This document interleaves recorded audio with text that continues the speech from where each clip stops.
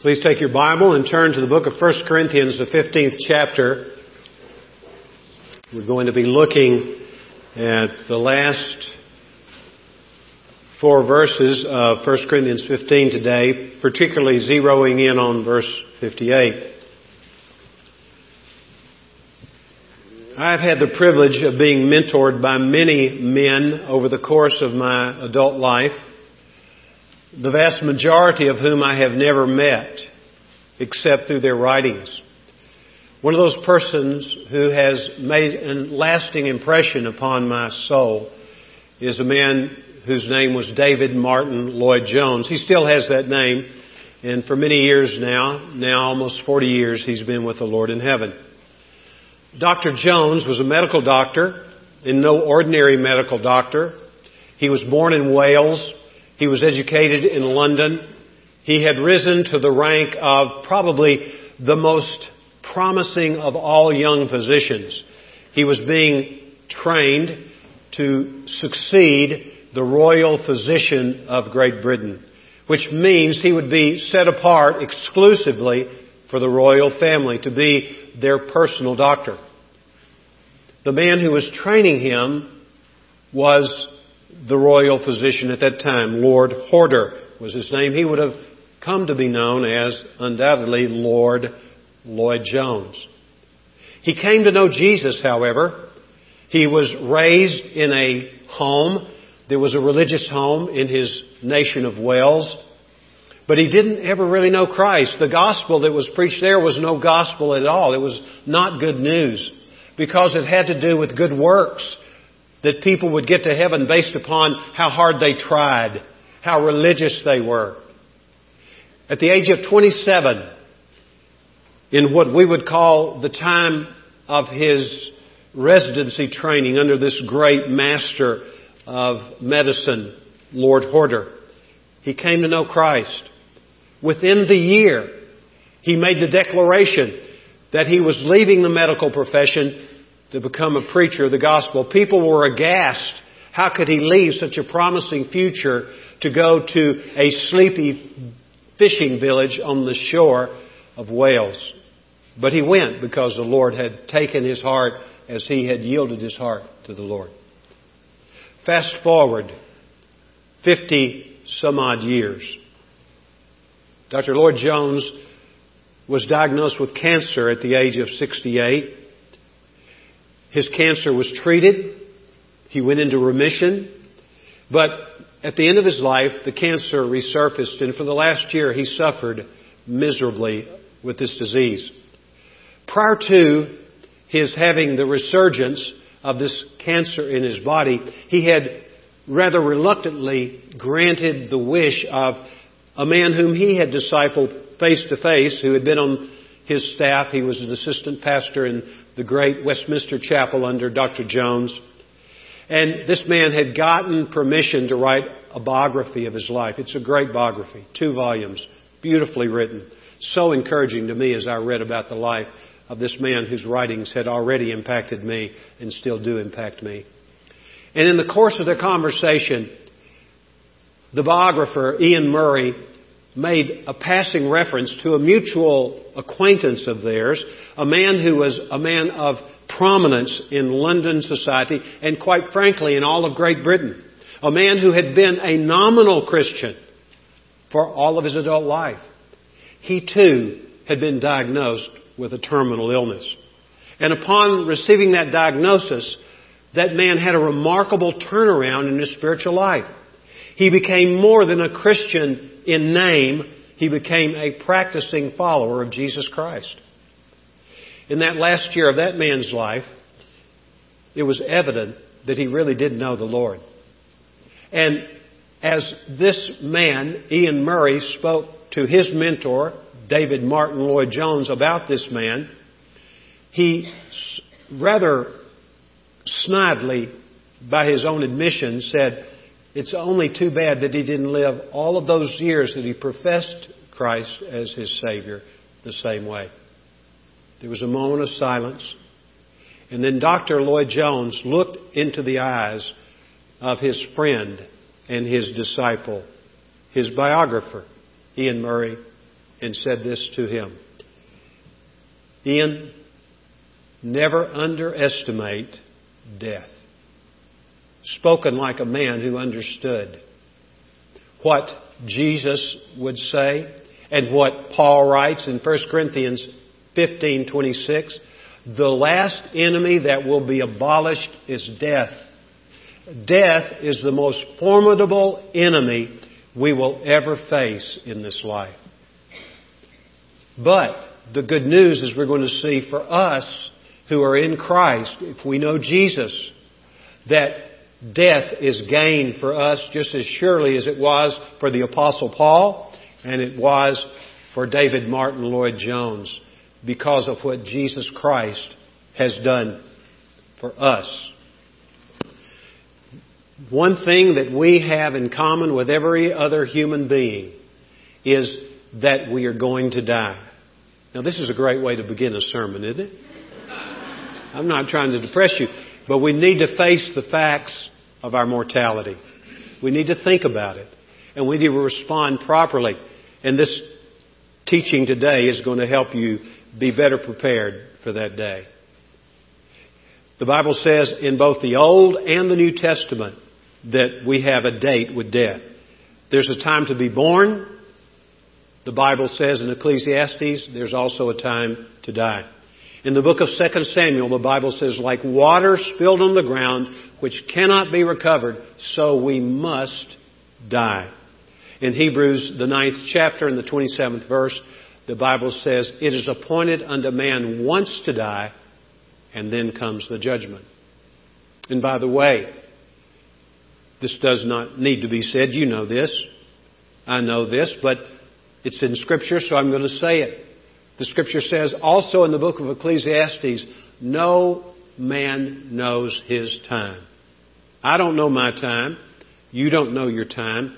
But we know we do have a date with death. Woody Allen, that great theologian who seems to be obsessed with death, certainly his works reflected, his screenplays, his performance in some of those screenplays. He seems always to make his way to the subject of death. In an interview which he gave several years ago, when asked about his apparent obsession with death, he said, it's not that I'm afraid of dying, I just don't want to be there when it happens. And dying is no fun. We know that. It's no fun. And if we could bypass the actual process of dying, we all would choose to opt out. We'd like to be like Enoch or Elijah, the only two men who never died and were translated from this life into the next. But it's real, isn't it? It's real. This is the victory that overcomes the world, the Bible says, even our faith. It is by faith that Jacob, according to the writer of Hebrews, when he was dying by faith, Jacob worshipped. Wouldn't you like to be worshiping on your deathbed? The Bible says that Jacob, while leaning on his staff, his shepherd's staff, no telling how long he had leaned on that staff, at least as long as the time when he was crippled in a wrestling match with the angel of the Lord on the bank of the river Jabbok, he leaned on it and he worshipped. His whole family was gathered around him and he worshipped the Lord. That's the way to go out, isn't it? But thank God, all of us have a little more time. Some of you have a whole lot of time. No man knows his time, but we're here. We're in relatively good health, most of us at least, so we've got more time. So here's the question. How do we face death and win from this point forward? Are we to cower in a corner somewhere, worried all the time about dying? Are we to be so absorbed with death that we cannot really live? That's no way for anyone to live, and it's certainly unnecessary, and it's uncharacteristic of a person who knows Jesus Christ. He is the resurrection and the life. And when our lives end physically, if we're in Jesus Christ, boom. The last thought we'll have will be followed by the appearance of Jesus Christ, And He will come and receive you to Himself, that where you are, there He may be also. Where He is, rather, there you may be also. So this passage of Scripture, which we're about to read, is going to tell us how to live victoriously from this moment forward in this life, and to have a seamless transition from this world to our eternal destiny in heaven. Look at verse 55 of 1 Corinthians 15. Where, O death, is your victory? Where, O death, is your sting? And as Paul writes under inspiration of the Holy Spirit, he's quoting the prophet Hosea. The sting of death is sin, and the power of sin is the law. What did Paul have in mind? He probably, if not undoubtedly, had a picture in his mind, being from that region of the world where there are many scorpions, many of those species are poisonous. He had in his mind's eye the picture of a scorpion sticking its stinger, issuing its venom into its victim's body, resulting in death. O death, where is your victory? O death, where is your sting? The sting of death is sin. And then we know what Paul says, that the wages of sin is death.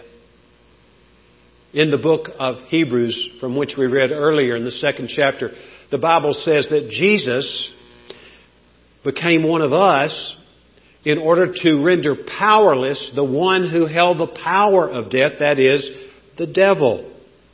The Bible says in 1 John chapter 3 verse 8 that the Son of God, speaking of Jesus, appeared for the purpose of destroying the works of the devil, who likes to strike fear in people's hearts at the very thought of death. Well, he does his work in our minds sometimes too. He gets access in some way to our thinking, and he tends to muddy the waters and bring fear in our lives. But Jesus has taken that fear away from us by virtue of His becoming one of us. And in becoming one of us, He sought and found the opportunity to become sin on our behalf so that we might become the righteousness of God in Christ. Jesus, as it were, was struck with the sting of death. Sin struck Him when He became sin on our behalf. And as we read also in Hebrews 2, how the Scripture says that He is the propitiation, which is a big word which is used to describe the fact that He, that is Jesus Christ, satisfied the wrath of God by becoming sin and taking our punishment for us. And He's alive today. And we are being saved. Certainly we were saved by His death, but we are being saved by His life. He lives in us. And therefore we have the power to really live from that moment forward, from the moment when we received Jesus as our Lord and Savior. Now back to 1 Corinthians 15:57. But thanks be to God, He gives us the victory through our Lord Jesus Christ. How can we face death and win? Well, it's because Christ gives us the victory. And He has given it to us in His passion, His cross work and resurrection work. He's done that for us. The victory's in the Lord, so we can face death and win. Now there's some instructions for us in verse 58 that puts some practical application of the victory that's already won for us. We could not win it ourselves. Go to the next book in the Bible, 2 Corinthians chapter 1, and I'd like to read the first part of verse 21 from the New International Version. 2 Corinthians 1:21 says, "Now it is God who makes both us and you stand firm in Christ." So where does the victory rest? In the Lord, correct? And it is He, that is God, who gives us the power to stand firm. That's important. Look at verse 58. "Therefore, my dear brothers," the word dear is the word beloved. Who is the one who loves us? To whom are we beloved? Well, it's none other than God Himself. In 1 John chapter 3, verse 1, John, the disciple whom Jesus loved, the disciple of love, the apostle who writes so extensively and clearly about what that love looks like, says this, "See how great a love the Father has given to us, that we should be called the children of God, and so we are the children of God." The greatest title that anyone can hold in the universe is that of child of God. And the Lord has bestowed that on us. The word translated, hath bestowed, is a word which means He gave it to us, and He will never snatch it away from us. The Lord will never pull the rug out from under our place in His family. It's a perfect tense verb which gives that sense to this understanding. He has given us this otherworldly kind of love. It's impossible to have such love except it come from God and He give it. Now, the two things that we need to bear in mind as we finish this life, we want to finish in a way that will honor God, but also that will leave a lasting impact on this world, but also in eternity. He says, "Stand firm. Let nothing move you. Always give yourselves fully to the work of the Lord, because you know that your labor in the Lord is not in vain." Now, did you come here this morning with the need of some encouragement for your life? Well, I did. I come every morning to the Word of God with the need of encouragement. And it's not because I'm unique. It's because I live in this world and I'm a follower of Jesus Christ. And I know what Jesus says is true. If the world hated me, they're going to hate you too. In this world you will have troubles. Thank you, Jesus, for that, for telling us we're going to have trouble in this world. It's part of the package of following the Lord, isn't it? So, we understand that we have trouble in this world. But the Bible says about itself that it was written for our instruction, so that through perseverance and the encouragement of the Scriptures we might have hope. There is great encouragement here for you and me. We've already received some of it. I hope you have. I have. It's the third time I've taught this, and every time I think about it, it encourages my soul and my spirit. But here are two simple things, not hard to understand. I'm going to say them both and we'll come back. First of all, we're to stand firm. We'll talk about how we're to do that in just a moment. Why and how. Secondly, we're to stick with the work of the Lord until we take our last breath. That's very clear also. Let's begin with the first command. Stand firm. It's a present tense command. It's a present tense plural command. I know you're interested in that. And what that means is y'all keep on standing firm. That's good news. Well, why do we have to assume a stance of standing firm? I'll mention something that I heard and have heard many times before from teachers of the Bible like me. That if you're a follower of Jesus Christ, you're either currently in a storm, or you've just come out of a storm, or you're going to go into a storm at some point. So we need this command to keep on standing firm. How is that accomplished? Well, two main ideas that I'm going to mention here, and there are probably many more that you can think of, but if we deal with these two and understand them, this idea of standing firm and how that plays out in our lives will be quite well in our victory in the Lord in this life. Here's the first one. We need to listen to what the Lord has to say. In the book of Matthew, in the Sermon on the Mount, Jesus closes it out with these words, referring to what He's taught in Matthew 5, 6, and the first part of chapter 7 in what we know as the Sermon on the Mount. This is what He says. He says, "Everyone who hears these words of mine and puts them into practice may be compared to a wise man who built his house upon the rock." What does the building of a house represent, do you suppose, in Jesus' figure of speech here? I would say it represents building a life. So would you permit me to insert that in this statement? Everyone who hears these words of mine and acts on them or puts them into practice may be compared to a wise man who built his life upon, interestingly, the rock.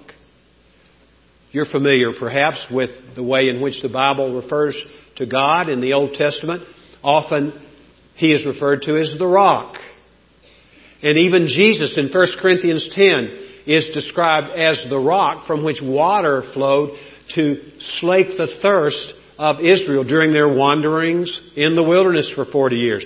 Jesus is the rock. Everyone who hears these words of mine and puts them into practice may be compared to a man who has built his life on the rock. There is no other foundation, 1 Corinthians chapter 3 says, no other foundation upon which one may build his or her life except the foundation of Jesus Christ, if your life is going to matter for time and eternity. That's the foundation.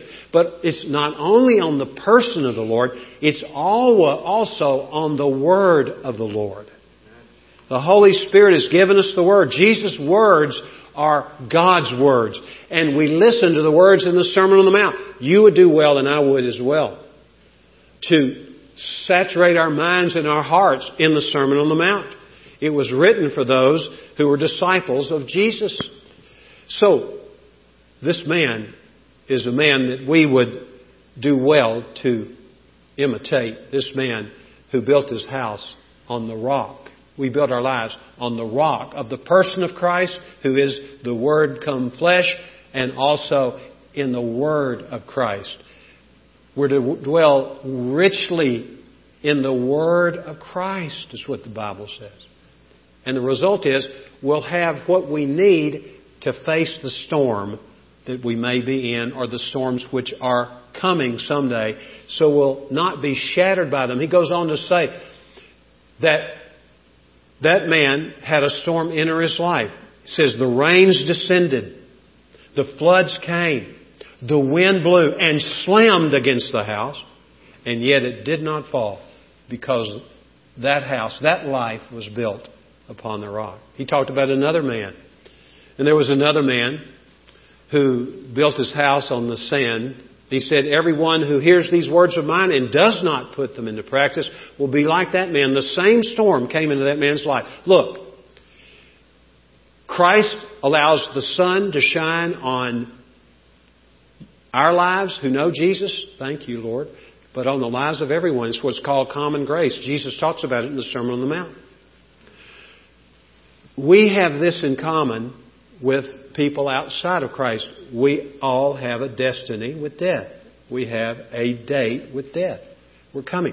But the man who does not listen, or the woman who does not listen to the Word of Jesus and put it into practice, will be like that man who built his house on the sand. The same storm comes, and it falls, the house that he built. His life falls. Why? Because it was built on the sand, not on the rock of the Lord. It's built on the world's thinking. And the fall, Jesus says, was great. The good news for us who know Jesus, and if you don't know Christ, please consider what this text is teaching us. It's not your destiny to die without Christ. If Christ is speaking to you today, He's giving you an opportunity today to settle that matter, so you can begin to build a life out of the right materials that will last forever. So, we're to listen to the Word of Jesus, are we not? That's the first answer to how to stand firm in the face of life's storms. But there's another how to do it. It's found in the book of Ephesians. In Ephesians chapter 6, as Paul is finishing that great epistle to the church at Ephesus, he says, finally, be strong in the Lord and in His mighty power. We're to be strong in the Lord, aren't we? And the Scripture tells us that we're to put on the full armor of God so that we can stand against the schemes, all of them, we're to put on the full armor of God so we can stand against the schemes of the devil. For our struggle is not against flesh and blood, but against the rulers, against the authorities and the powers of this dark world, and the spiritual forces of evil in the heavenly realms. Isn't it encouraging to think of that? And then the Bible goes on to say twice more in Ephesians 6, stand firm, stand firm. The devil is opposed to us. Take a look for a moment at 1 Corinthians 16, 8 and 9. Paul says in 1 Corinthians 16, 8 and 9, I will stay on in Ephesus until Pentecost because a great door for effective work has opened to me and there are many who oppose me. Whom do you suppose those many were? Well, they were human beings, but remember our struggle is not against flesh and blood. They were motivated by demons. And they were opposed to the work of the Lord. What we can and do expect as we follow Christ, there will be opposition. Whenever there's a wide door for effective service open to us, ministry, work, we can expect that. And we need to be men and women who are prepared for that by not trying to fight the devil in our own strength. It's instructive. In the book of Jude, there's this little statement that the archangel Michael fought with Satan over the body of Moses, the possession of that. And this is what Michael, the archangel, said to Satan, the Lord rebuke you, Satan. We have no inherent power to fight off the devil, but we can be strong in the Lord and in His mighty power, and we can find what we need to go forward in this life as we serve the Lord in this life. Now, the kind of struggles we have are nothing compared to the struggles that people are having worldwide in the body of Christ. I read a statistic which was produced by the Center for the Study of New Religion in Turin, Italy. It's a Roman Catholic agency. And when surveying the reports of death, the information about the death of people who died as martyrs for Christ, for their faith in the Lord, in the year 2016, it's estimated 90,000 people died. That's a lot of folks. If you factor that out over a century, that would be 9 million people. And this century is going to be a bloody century for believers, I think. It's already started that way. In addition to that, there are 600 million Christians worldwide who today are being deprived of their freedom to worship the Lord. But the good news for them, as is for us, when we suffer persecution, and it's coming, we're experiencing it already in this world, our world. It's going to get hotter for us. The temperature's coming up for us. But we know 600 million people have had that happen to them. This is what Peter, Paul's fellow apostle, had to say to a bunch of people who were undergoing a fire, a difficult time in their lives. A fiery trial is what it's described as by Peter. He says to us, it would be for us today, says, be self-controlled and alert. Your enemy, the devil, prowls around like a roaring lion looking for someone to devour. Resist him. You know what the word resist really means? It means stand up against. That's what it really means. It comes from the word for stand up. Resist him. And the next line says, standing firm in the faith. We have to stand firm in our belief in the Lord, in the faith, standing firm in the faith, not being ashamed of the gospel in this adulterous and sinful generation. Rather, being on the offensive, not being offensive, but being on the offensive with the gospel. The gates of hell shall not prevail against the church of Jesus Christ. What are gates for, by the way? Well, they're to keep people out, right? And when Jesus says the gates of hell will not prevail against the church, He's saying, hey, look, against the evil one, we're coming against him. And he's going to keep us out of his domain. And he has no control because God is sovereign over him. And He uses us to minister to other people. It's exciting. We just have to stand firm in the Lord. We're to stand firm, but it goes on to say, immovable, unable to be moved. Sounds like it's saying the same thing. Perhaps it is, but it's probably got another insight for us. And if we were to go to Psalm 55:22, this is what we would read. The Scripture says, "Cast your burden on the Lord, and He will sustain you. He will not permit the righteous to be moved."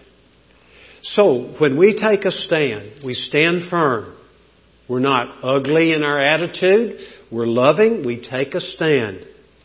And it's against the devil. What does the Word of God say? God will sustain us. He will not let us be moved.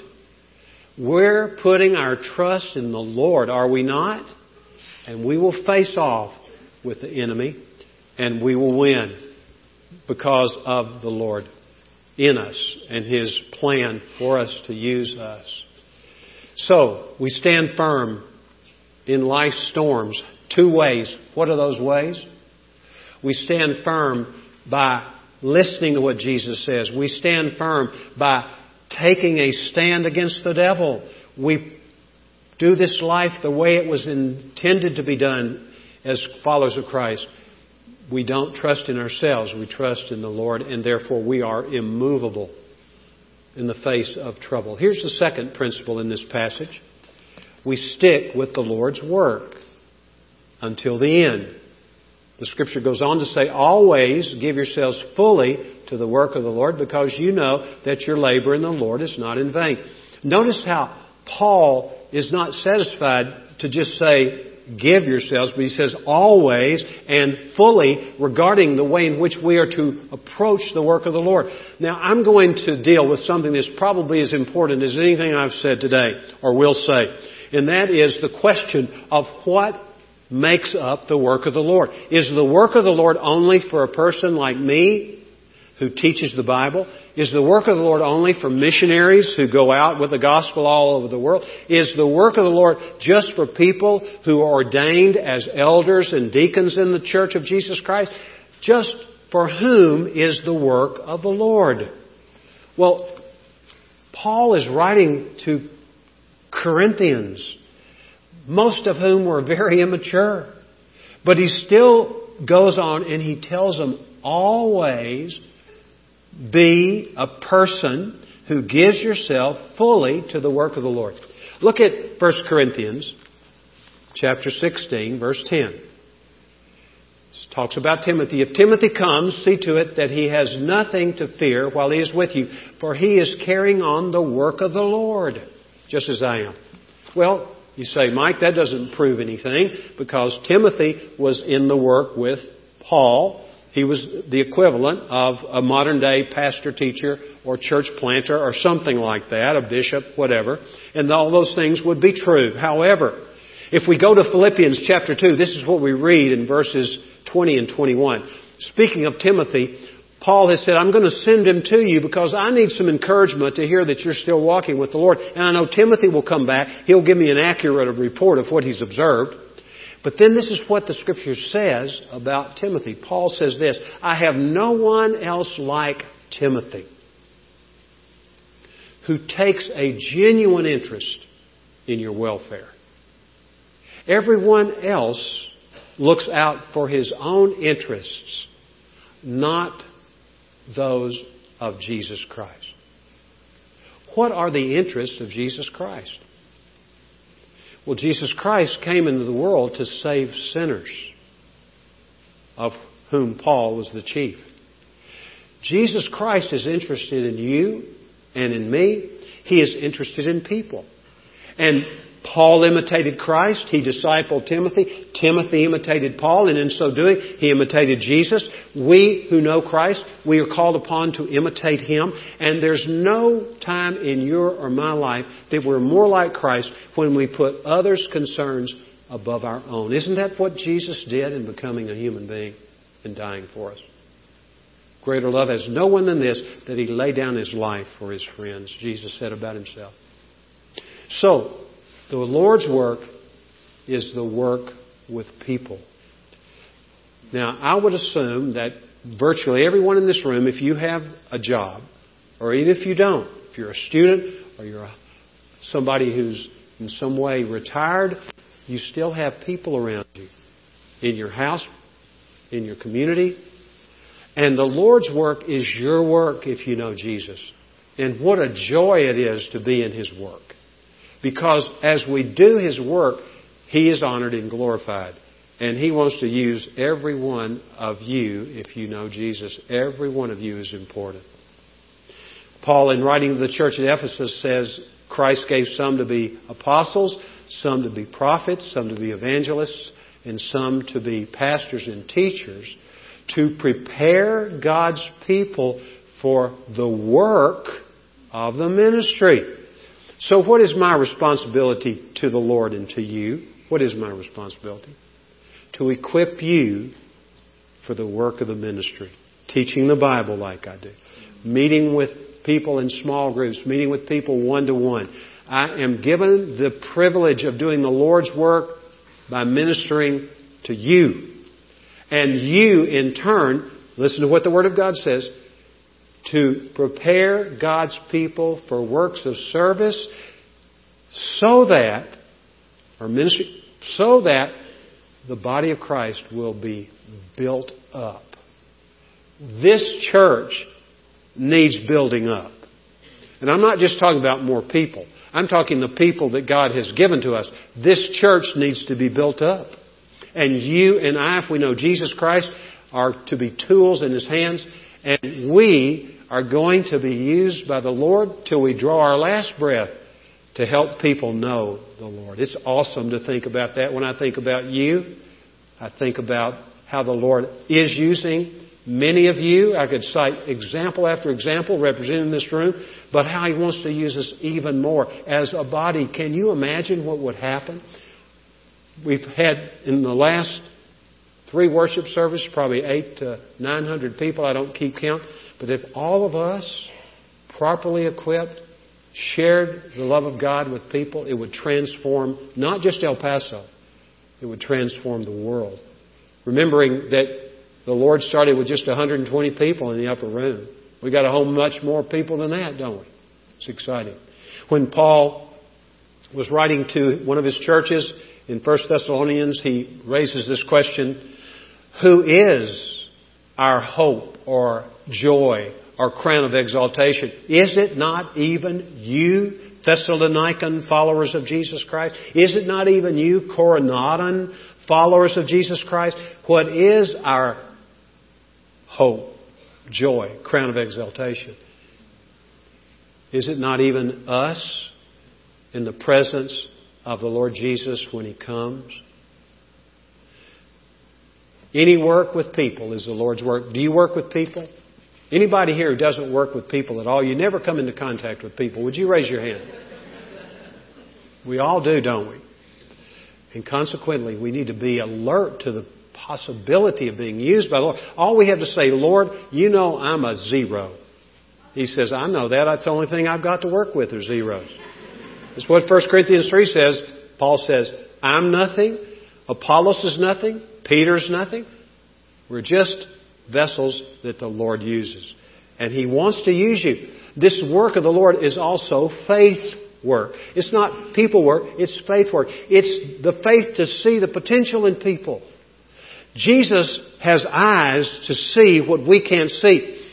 When He met Peter for the first time, He said, you are Simon, the son of John. You shall be called Peter. Jesus looks with bifocals. He sees us as we are, but He has this capacity to see what we will become. He chooses us to become someone who will glorify Him. So you can cry and whine about what you don't have. Forget about it. Realize you have Christ in your life. And He will use you. It's a matter of faith. Our verse for today, what is it? I can do everything through Him who does what? Strengthens me. Who might that be? Jesus Christ by the Holy Spirit. He lives in us. And so He can accomplish His work through you and me. And He wants to do that. A group of people came to Jesus and they were asking Him this question: what shall we do that we may work the works of God?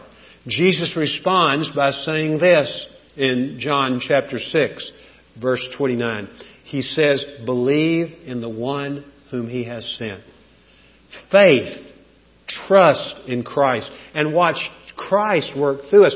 Later in the book of John, He says, apart from me, you can do nothing. That's what Jesus says. But with you, there's nothing that we cannot do. In chapter 14, He says, the works that I do, greater works than these you will do as my followers. It's faith work. The Bible says, unless the Lord builds the house, those who labor in vain. Are you doing a lot of vain labor, trying to get into God's good graces or improve your position in Christ? Forget about it. Instead, trust in the Lord. Walk by faith and not by sight. Unless the Lord builds the house, he who works labors in vain, is what Psalm 127:1 says. So we got to cooperate with the Lord. Over in 1 Corinthians 3, the Bible says about Paul and those associated with him, he says, we are God's fellow workers. You and I. If we yoke up with Jesus, we are His fellow workers. And He will indeed use us. We will always be abounding fully in the work of the Lord. Man, this is powerful. Now that doesn't mean that people don't get tired doing the work of the Lord. I've been tired a lot doing the work of the Lord. But it's a good tired. You know the difference between a crummy tired and a good tired? Yeah, a crummy tired, you just don't want to keep going, do you? You want to throw in the towel. But a good tired is knowing that you have done what the Lord calls you to do, and that's to trust in Him, and He's used you. I don't know to whom I should attribute this statement, but I'm going to mention it. You've heard it probably before, not from me perhaps. It says, we're never to grow weary, tired of the work of the Lord, but it's very normal for us to be tired in the work of the Lord. Why? We're in a struggle. Our struggle, that word is aptly chosen. It's literally the word, our wrestling. It's a wrestling match with the enemy. Our struggle is not against flesh and blood, but against the rulers and authorities and powers of this dark world. So we get tired, but we don't give up. We stand firm, do we not? Always abounding fully in the work of the Lord, knowing that work in the Lord is not in vain. Do you want your life just to be a complete washout? Wouldn't it be awful to stand before Christ and all you have is a big pile of ashes to represent your life? You don't have to have that as your experience. Why? Because we have the words of Jesus that we can put into practice, and we will be building a house, a life that will last, because it's built upon Him and His Word, not upon ourselves. As I finish, I want to just quote one more thing. Maybe I've quoted it, I've said it so many times this weekend, you've forgotten it if I quoted it, so I'm going to say it anyway. This is what it says.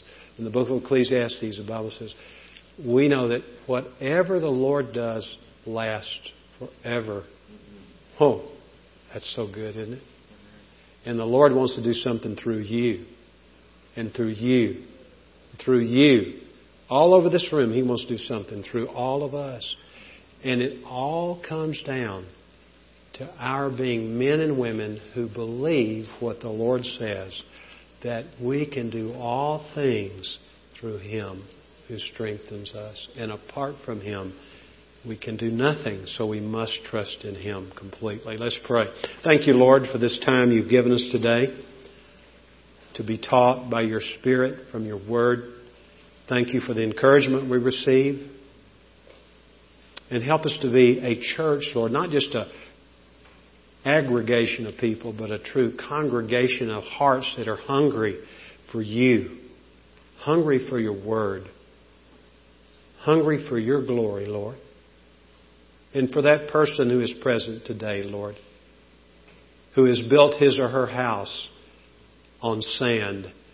And when the storm of death comes, as it inevitably will, comes in her direction or his direction, he or she knows, Lord, that he or she is not prepared. I pray, Lord, today that those people will trust Jesus for forgiveness, for eternal life, and for an abundant life. Thank you, Lord. Amen. Amen. God bless you. Stand firm and abound in the work of the Lord.